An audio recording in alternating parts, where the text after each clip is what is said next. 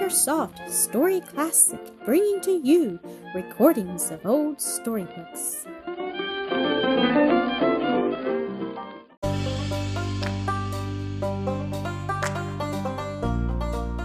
And Elsie, episode 21. Annis was in Mildred's room waiting to say goodnight to her cousin, rather uneasy, too, lest she had got her into trouble by coaxing her into the canoe. "Oh, Elsie," she said as the latter came in, "was your papa displeased? Did he punish you? You look as if you had been crying." "He said he was not pleased with me," Elsie answered, brushing away a tear. "That was punishment enough, I'm sure, but he forgave me the next minute and kissed me good night." "Oh, I'm glad that was all," Annis exclaimed, giving Elsie a hug. "I began to be almost afraid he had whipped you." "No, indeed, he never did that, and I don't believe he ever will," Elsie said, a quick, vivid blush dyeing her fair face and neck. The next day the little girls were taking a walk on the river bank, Aunt Chloe plodding along a little in the rear that she might watch over her nursling.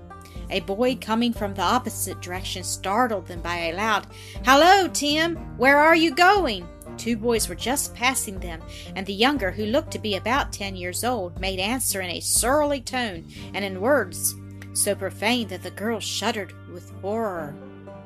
"Well, I wouldn't want to go along with you, not to that place," remarked the first jeeringly. "But what's the use of being so all fair and cross swearing at a feller just for asking a civil question?"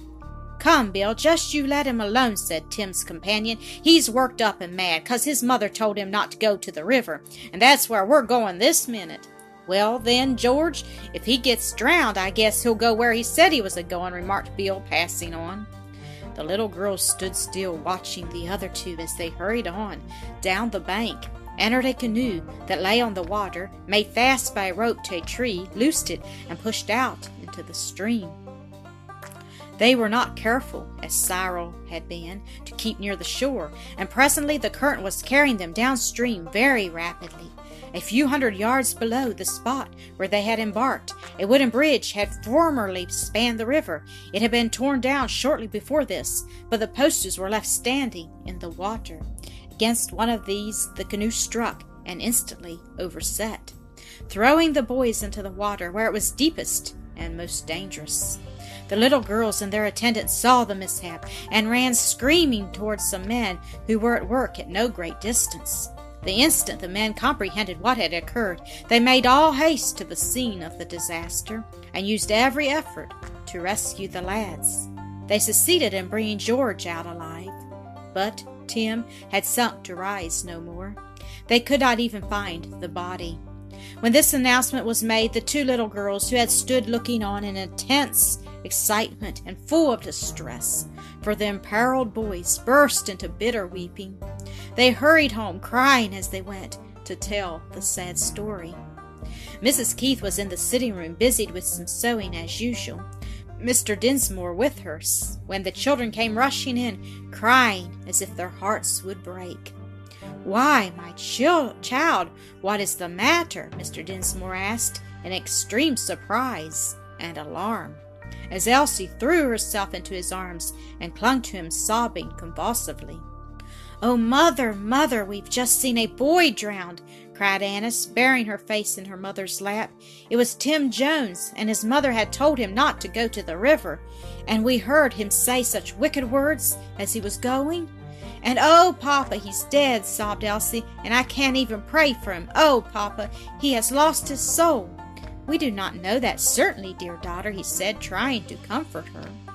"We may have a little hope, for possibly he may have cried to Jesus for pardon and salvation, even after he was in the water. And Jesus is so kind, so ready to forgive and save us," she said, growing calmer. "But, oh, Papa, it's such a little hope we can have that he did find the way, and get a new heart in that 1 minute." "Yes, that is too sadly true," he sighed.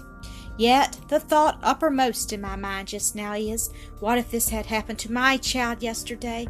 Oh, my darling, how could I have borne such a loss? My heart aches for the parents of that boy."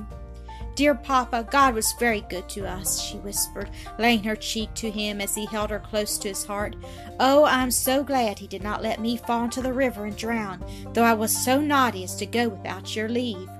"But I had not forbidden you," he said tenderly, "and I know that my little girl loves Jesus and tries to serve him, so I should have been spared the terrible pain of fearing that you were lost to me. Yet I cannot be thankful enough that I have you still, my precious, precious child." His tones were so low that Mrs. Keith could hardly have caught the words, even had she not been occupied as she was in soothing and comforting Annis.